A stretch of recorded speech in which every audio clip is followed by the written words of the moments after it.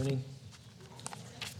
You want to turn with me in your Bibles, Leon, to Acts chapter 2. We're going to be turning again to our study in the book of Acts. Acts chapter 2, we'll be reading from verse 40 to the end of the chapter. We're continuing our series. And as we read in Acts, this is God's outworking purpose through the risen Lord Jesus by the Spirit. So it's an unfolding story of how God has fulfilled. In chapter 2, we came to see that the promise of the Holy Spirit became a reality when the Spirit descended on the disciples at Pentecost. Do you remember that, where the disciples began to speak in other languages?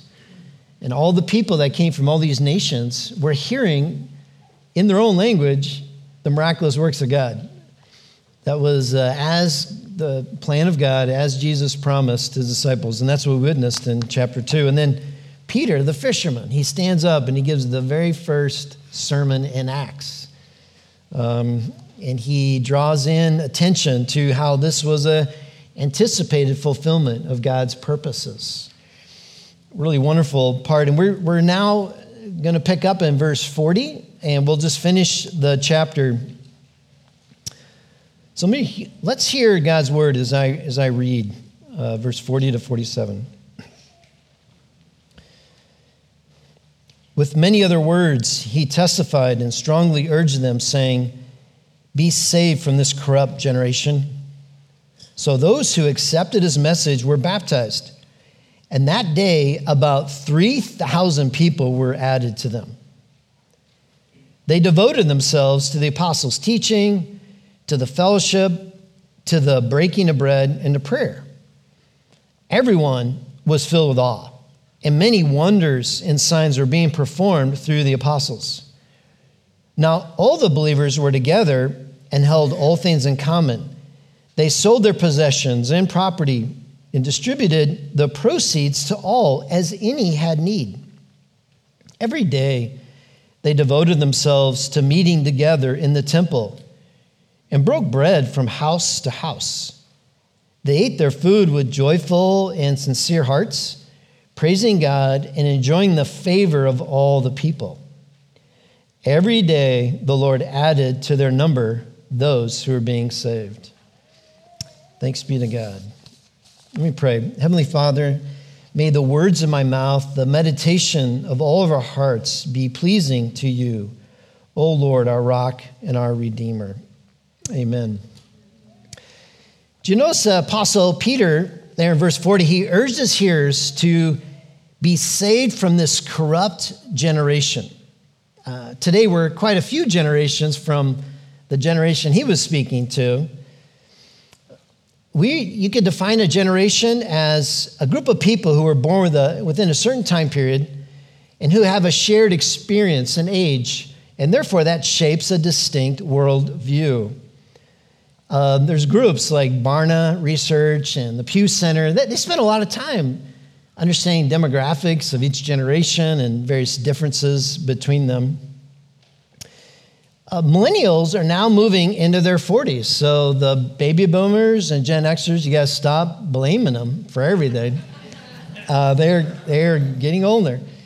My wife and I, we're parents of what they call the Gen Z. This is a generation that was native to digital technology.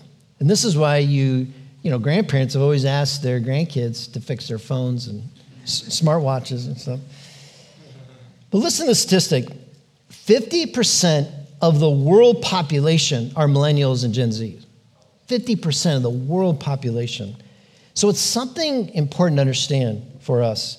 Matt Smethurst wrote, "In order to share our faith effectively, we need to know our audience. And not only know someone's name and maybe where they go to school or what they do for a living, but as the saying goes, where are they coming from?" So on the one hand, we don't want to overemphasize this because regardless of age, culture, background, we're all made in God's image and we've all rebelled against God. No matter our context, we all need rescue from our deserved plight. And the good news of the Bible is applicable to every society, every generation, because the bad news is relevant to every sinner. But we also don't want to underemphasize how our generation shapes our thinking and perspective on life. Culture has a bearing on how people hear the gospel, the Christian message.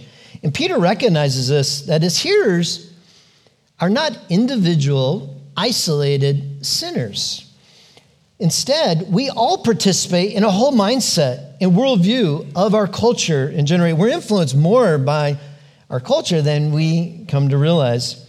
And your generation should not be determinative of your beliefs. We're not to believe based on our peers and based on what is true or popular. These are not to be the guiding principles for us, but instead the truth of the gospel and the work of the Spirit of God is to shape all of our thinking. And so to become a Christian means there's a whole new mentality to life. The gospel changes everything about our priorities, our relationships, our faith, our work, our ethics, our racial and cultural identity. Peter's saying to be saved from this corrupt generation is to enter into a new generation. A whole new people under the lordship of Christ. You might be born a Jew in AD 30, but he's saying that cultural mindset is not in line with the gospel. Jesus is creating a counter-cultural community.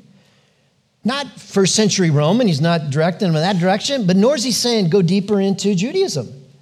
He's creating something else. God is creating a third race of people. His design is for believers to be the new generation, saved and rescued, and then sent back into their culture to be a witness for Jesus. Tim Chester defined the church this way. The church, then, is not something additional or optional. It's at the very heart of God's purposes. Jesus came to create a people who would model what it means to live under the lordship of Christ. It would be a glorious outpost of the kingdom of God, an embassy of heaven on earth. The church is to be where the world can see what it means to be truly human. This is God's design for every generation. That every generation would have a witness, a church, a body of Christ that represents life under God's rulership.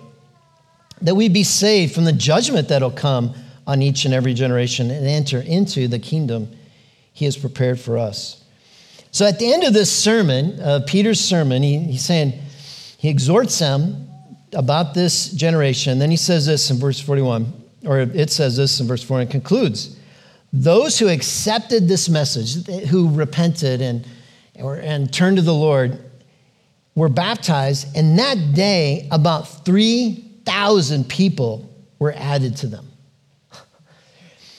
Now imagine going from 120 people, as you read about in chapter 1, to your first membership class had 3,000 people. Where do you meet? That's why they're in the temple courts. And it's not like these 3,000 people became the dominant culture. There's still only 1% to 2% of the population in Jerusalem. So it still was a very small group of people, but that would be exciting.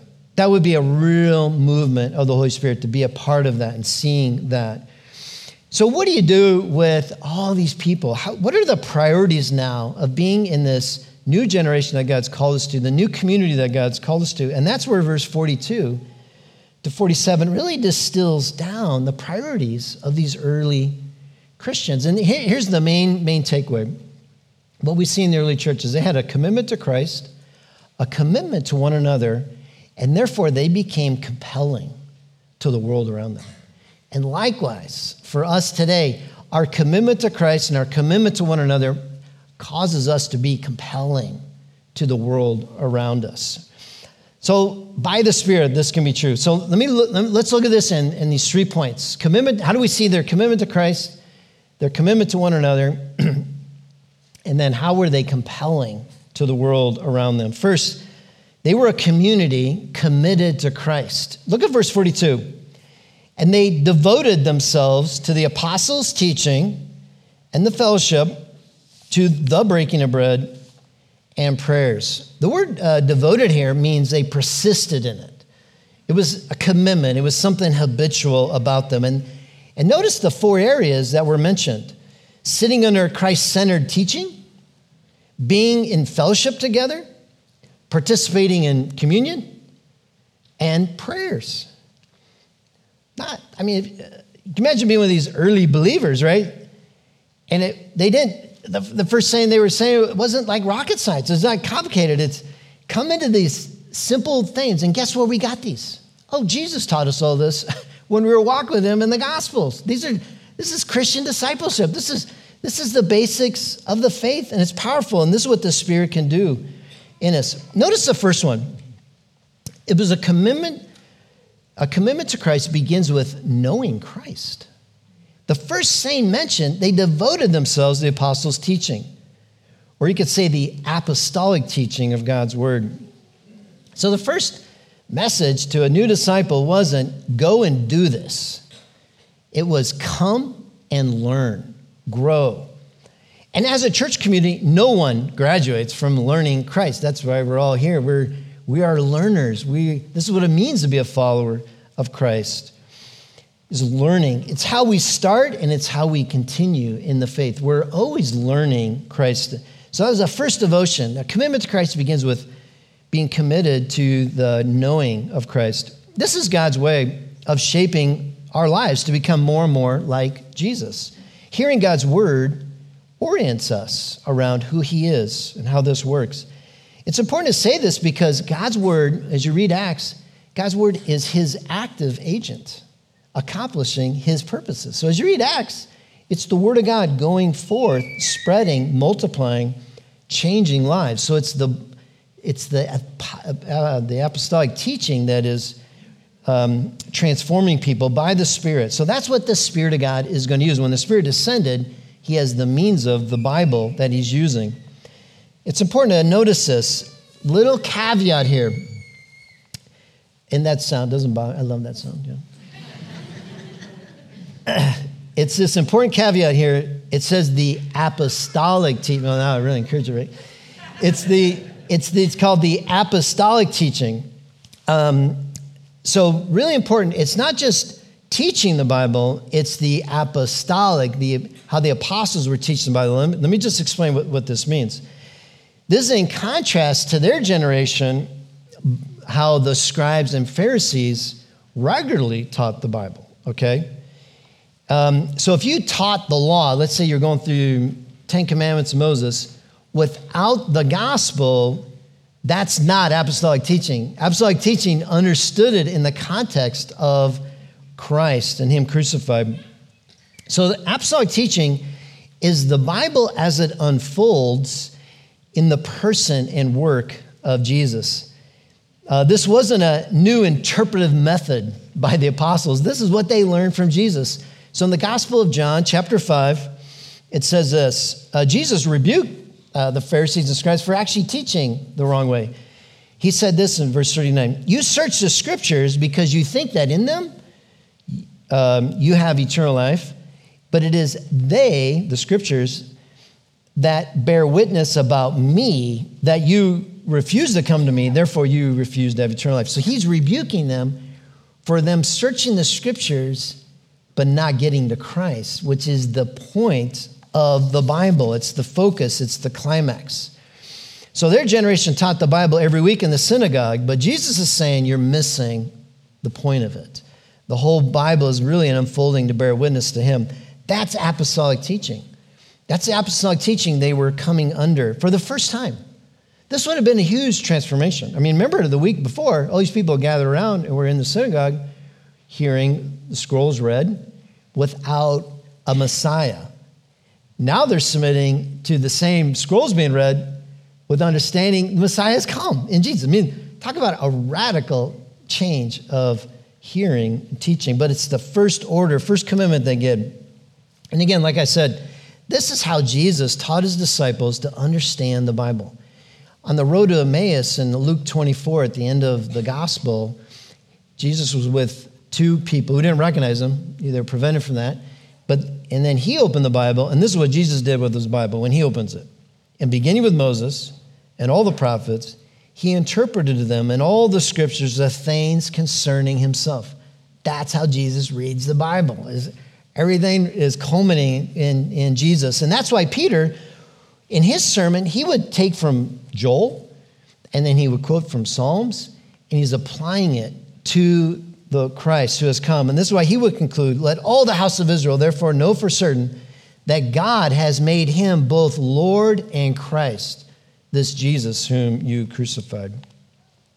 So you know apostolic teaching when the true hero of the Bible story is Jesus, our creator and redeemer. When it's an unfolding story that Jesus is the true king that we've longed for and needed. The Old Testament anticipated the kingdom of God. Jesus inaugurated it and will one day finally consummate it. That's the apostolic teaching of the Bible that they were submitting to. That's what they were learning for them. And notice that the Bible was really shaping the church. Notice it isn't the church over the Bible, but the Bible was over the church. It was shaping their lives and molding them. That's what we're seeing. And that's why these early disciples were committed to this apostolic teaching. And so this commitment to Christ begins with hearing, knowing, learning, studying, pondering, inwardly digesting God's word to be changed by it. That's the first devotion that they had. And apparently it was done in a mix of large gatherings, because verse 46 mentioned they were meeting together in the temple. But also they were gathering from house to house. There's probably a mix of hearing this teaching in various settings. And this teaching was also accompanied with a strong apologetic. Look at verse 43. It says that there were many wonders and signs were being performed by the apostles. So as a proof of their teaching, they also sought evidence, or it was an apologetic really to what they were saying through the signs and wonders. And we see in the way how signs and wonders works in the Bible, they come in real pockets. So they're not random and consistent always through the whole Bible, but they come in at just intense times. So the time of Moses, you see a lot of miracles and signs and wonders. And then Elijah and Elisha, so the time of some of the prophets, and then Jesus and the apostles. And I think the takeaway from this is that before revelation has come, but it's confirmation of God's word. And there's no capital A apostles anymore. So the apostolic teaching today would be teaching the New Testament in light of the Old, and teaching the Old in light of the New. So this is our commitment. It begins with God's word. So their commitment to Christ began there.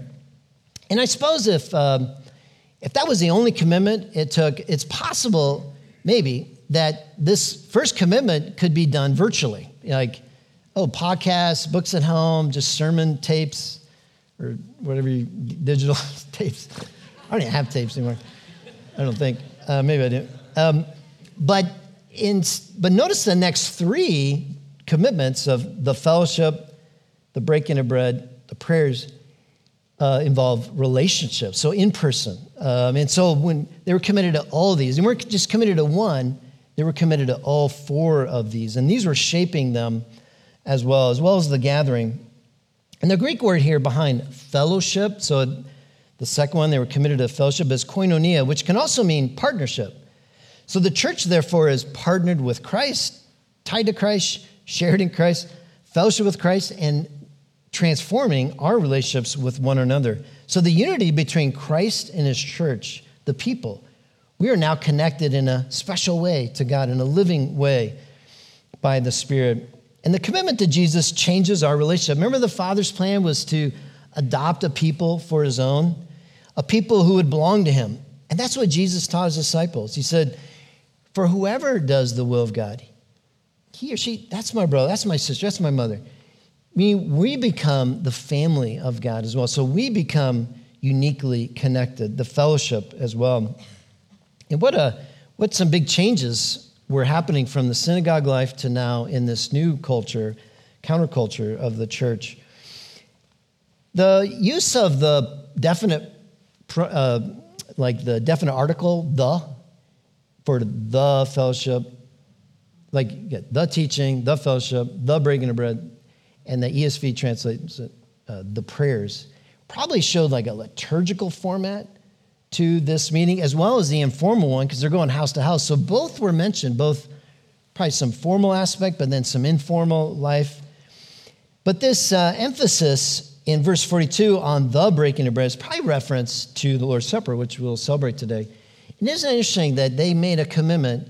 We're going to keep the person and work of Christ, what he did on the cross, central in our meetings, because it was all about him. So they had a priority of participating in this fellowship centered with the Lord's Supper to remind them it's all about what Christ has done for us.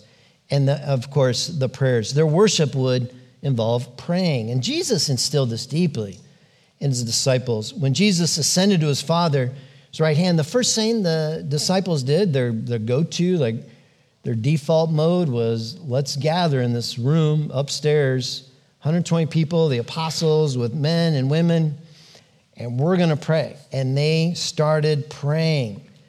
And that's what they learned from Christ. And Jesus is the one who taught them this. They heard Jesus pray, and they heard Jesus address God as Abba, Father.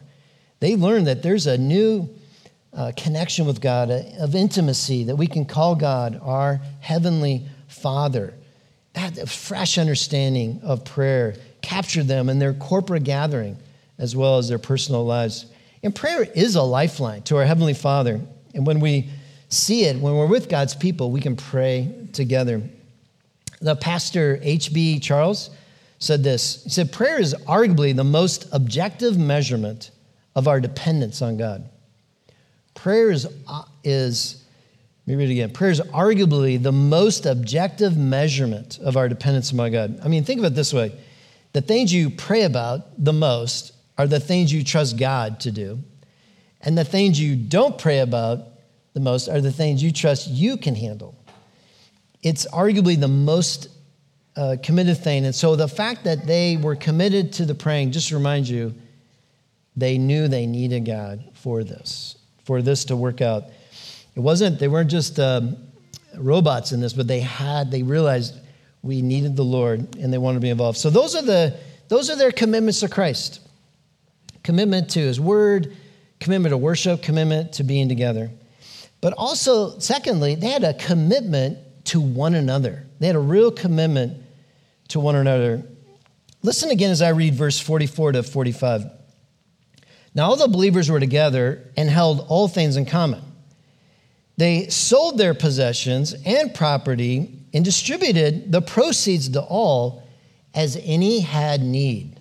This is a profound community. There have been those in church history who took this descriptive passage and attempted to live it out 100%. For example, in the early 1200s, Francis of Assisi, he was the founder of the Franciscans. He had a profound conversion experience. And as a young adult in his 20s, he came from a very wealthy family. As a young adult in his 20s, he legally disinherited himself. He made a vow of absolute poverty.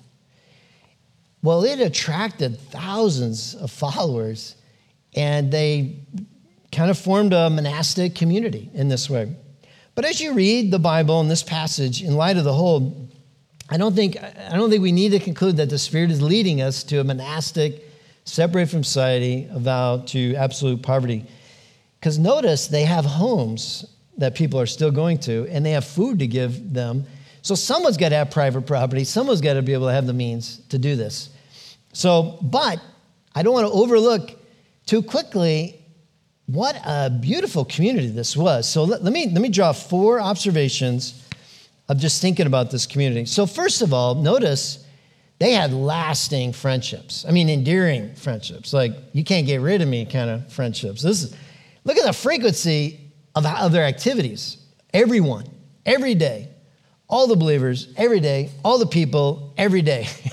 That's from the text. So this group they like being together. All right, this is quite an exciting time for them. So they must have really enjoyed this. They had real profound friendships. Another thing to note, though, secondly, is their generosity. They had all things in common. They sold their possessions and property and gave as anyone had need. Obviously, their faith in Christ of a better city to come helped them loosen the grip on their life in their private world. They wanted to share. They were generous and loving community. Their generosity is seen in both financial means as well as in helping others, hospitality. They opened their homes. They took people out to meals and things like that. It's a really beautiful thing. And it's just a reminder, again, that the church is not simply an aggregation of individuals who are saved, but it's the prototype of what humanity would look like under the lordship of Christ. It's an example of what humanity can look like under the lordship of Christ. And Jesus was generous. This is the one who didn't come to get and get and get, but he came to give and give and give and give his life as a ransom for many. And so this is just deeply shaped in their whole, how they view their property, which they can rightly have and have a place of ministry and hosting. But third, notice another observation. Third, honesty. It was a community that cared and created space for people to share their needs. Notice they knew who had needs. They heard their stories. And remember the transition. You're in a culture where the religion is Judaism and the government is Roman, and you're following Jesus now. It may have implications on your career. It may have implications on your family, on your home life. Who knows what could have happened with those 3,000 people?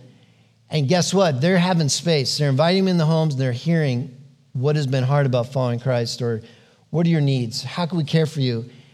And this spawned in them, they're poorer than us. They're maybe the person you're hearing doesn't have the opportunities you have, and you're moved to a diaconal concern for that person. You're moved to help and to serve. But it was a place of honesty.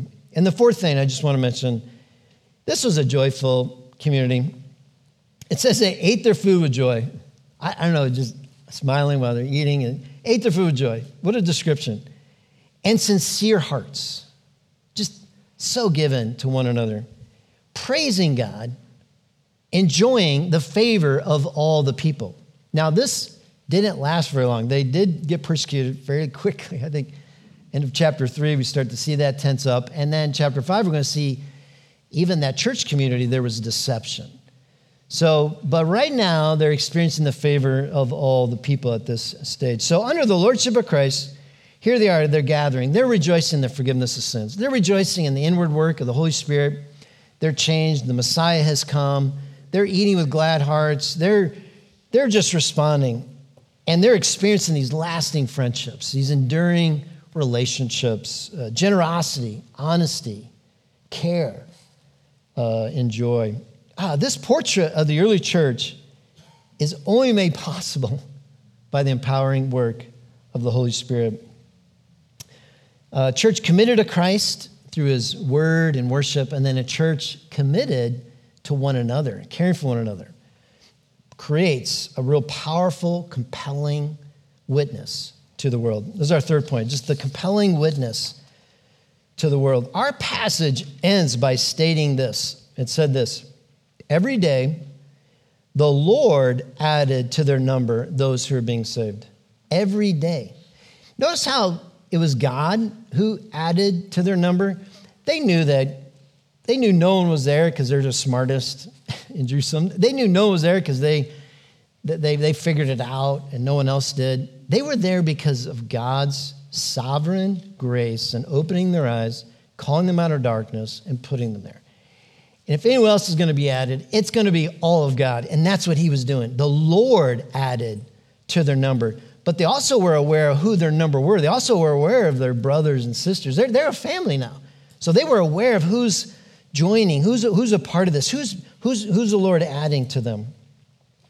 Think of the Holy Spirit's supernatural power just come over them, and they realize the church, the congregation, we're God's most genius plan for evangelism. The church is the best evangelist in the book of Acts, more than any one apostle. Gospel conversations are meant to be a natural way of life for the congregation. Most of the people that become Christians, as you read the book of Acts, came through the ordinary people of the church, not through, is just one person. And what would stop a loving, magnetic, gospel-sharing community in the world. What a compelling community, right? The church, because it has a clear message and it has evidence of changed lives. As the early church was an intentional community to hear God's word, they were intentional about the communion and the prayers, so they were intentional about sharing their faith with others and their family and friends. They were compelling in this way. Now, in the first century, they had an advantage that we don't have in our century necessarily, but their advantage was, here they are in Jerusalem, right? So think about everyone who's there. What do they have going for them? They all know the Old Testament. So can you, the whole Testament is like pre-evangelism. It's pointing you to Jesus Christ. So imagine a group of people who are hearing now the Lord Jesus has come, and it's making sense to them because they have the context for it. They have the Old Testament. I don't know if this illustration helps, but imagine your whole life you've heard a great, wonderful joke, and you just never knew the punchline. But you kept hearing it, and you knew it. You knew that, man, this joke I think is really good, but I do not know what makes it so funny or why I keep hearing it. And then your nephew comes over, who was at this Christian meeting, and then he explains, oh, here's the punchline to the joke, and you're like, oh, okay, I get it now. So this Jewish culture, they're hearing the context of Christ and the Messiah, and the religious dots are getting connected. And that's why they're being added to the church every day, because God's drawing them and connecting them to them. And that's the beauty of where they were. But as you read in Acts, the farther they go away from Jerusalem, notice that this one gospel begins to get adapted and how they present it. So when you're in Acts 17, for example, Paul's going to be in Athens in the Areopagus, where there's Epicureans and Stoic philosophers. And notice he does a different appeal. So it's really important for us culturally to realize this, our generation. We're far from Jerusalem, and we're a post-Christian context of a world, but this is a great opportunity for a fresh missional engagement with people about the claims of Christ. You may have friends who already believe there's a God. You may have friends who already feel convicted about their sin, and a gospel presentation is what they need. And you need the courage to go out and give that to them. But a lot of your friends may not have that background. They might not even believe in God. They might not even think there's salvation, and they might think the church is just a horrible place to begin with.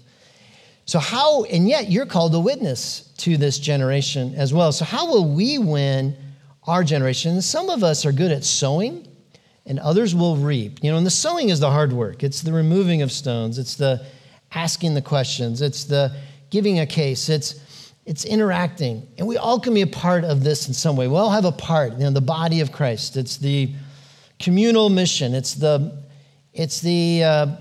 mob evangelism, right? Or gang evangelism. It's what we do together, guys. We have a great message, but in our context, not everyone is ready to hear the gospel. They don't. You might say, oh, Jesus will save you. You're like, save me from what? Who's Jesus? What are you talking about? So it's just not as simple as maybe this first century context was, where they already had Jewish background. And a lot of our friends don't. And so we need to think through, what does missional engagement look like here? We do have a glorious message. We have a ruler, a God who's revealed himself as Father, Son, and Spirit. People have rebelled. They've turned away from God. They've sinned against God and refused to be right with him. But God, in his love, he sent a redeemer, a rescuer, the Lord Jesus Christ, who lived a perfect life that I should have lived, and he died a death that I deserved to die. And he did all this because of his love for us. And our only response to that is to repent. And repentance is to trust in Jesus and not yourself. It's to turn away from trust yourself and to rely completely on Jesus. We do have a good message, but how will people know this? Well, it might take some sowing of discussions and spending time with people, meals and hospitality. And that's the joy of this work that we're called to do. And inviting them into a compelling community. They need to meet Christians, and it should be a good experience. In 1974, Francis Schaeffer spoke at the International Congress on World Evangelization in Lausanne, Switzerland. And in his address, he noted that historically, evangelicals have been good at faithfulness to the message of the gospel, but relatively weak in creating community that reflects the gospel in our lives together. And he admonished the audience in 4 ways. He said, for us to have a profound gospel advance in our time, and we all want that, he says, and our churches need to be marked with these 4 realities: sound doctrine, honest answers to honest questions, true spirituality, and this 4th one, listen to this 4th one, the beauty of human relationships. Ray Ortlund defined it like this: gospel doctrine minus gospel culture is hypocrisy. In David Kinman's book, Unchristian, he claimed 85% of young non-Christians perceive Christianity to be hypocritical. In other words, Ortlund's equation makes sense. Gospel doctrine minus gospel culture will just create a disconnect. People won't believe the message. And it's widely perceived to be that way, if 85% of young non-Christians. So Orthodox doctrine is clear enough. We all want to align ourselves with the Bible. But a gracious culture is harder to define. It's a matter of relational tone and vibe and feel and forgiveness and sticking with people and hanging out. You're probably used to apologetics, maybe having like a rational argument for the defense of the faith or existence of God. But Francis Schaeffer calls this the community, a beautiful community. He calls it the relational apologetic. Listen to this. Francis Schaeffer said, our relationship with each other is the criterion the world uses to judge whether our message is truthful. Christian community is the ultimate apologetic. Because it's often people's first experience with Christianity is going to be the community of the people. God is a missionary God, and God's primary missionary method are his covenant people. Our commitment to Christ of being in his word and prayer and worship, and our commitment to one another with good deeds and generosity make us a compelling community of both good words and good service to others. And the goal of all this is that we might see people come to the joyous worship of our God and Savior, to be rescued from the judgment of sin, to experience new life in Christ. Because God first loved us, we have a message as one sinner to another. Like a father who longs for the return of his lost son, God loves sinners. He is actively seeking them out through his people, through our prayers, through our community, through our love, through our questions, through our listening, through our hospitality, through our message. Let's pray. Yes, Father, we pray you would search us and know us, see if there's any grievous way in us. And then, God, don't leave us there, but lead us in that everlasting way of life. Father, we pray that as a community of your people, we could better reflect both the ministry of the word, the ministry of worship, the ministry of serving one another, and the ministry of just being in hospitality, ministry of our outreach and love for people. Lord, search us as a church community. Shape us like Jesus, Lord. We pray for that, Lord. We want to grow in areas. Lord, and as individuals as well, we pray, Lord, that we would reflect this. We thank you for your work of coming. Thank you, Jesus, for putting this essential things that we're to be about. It's a great reminder for us today. May we take to heart and really see it worked out in our daily life. We pray this in Christ's name. Amen.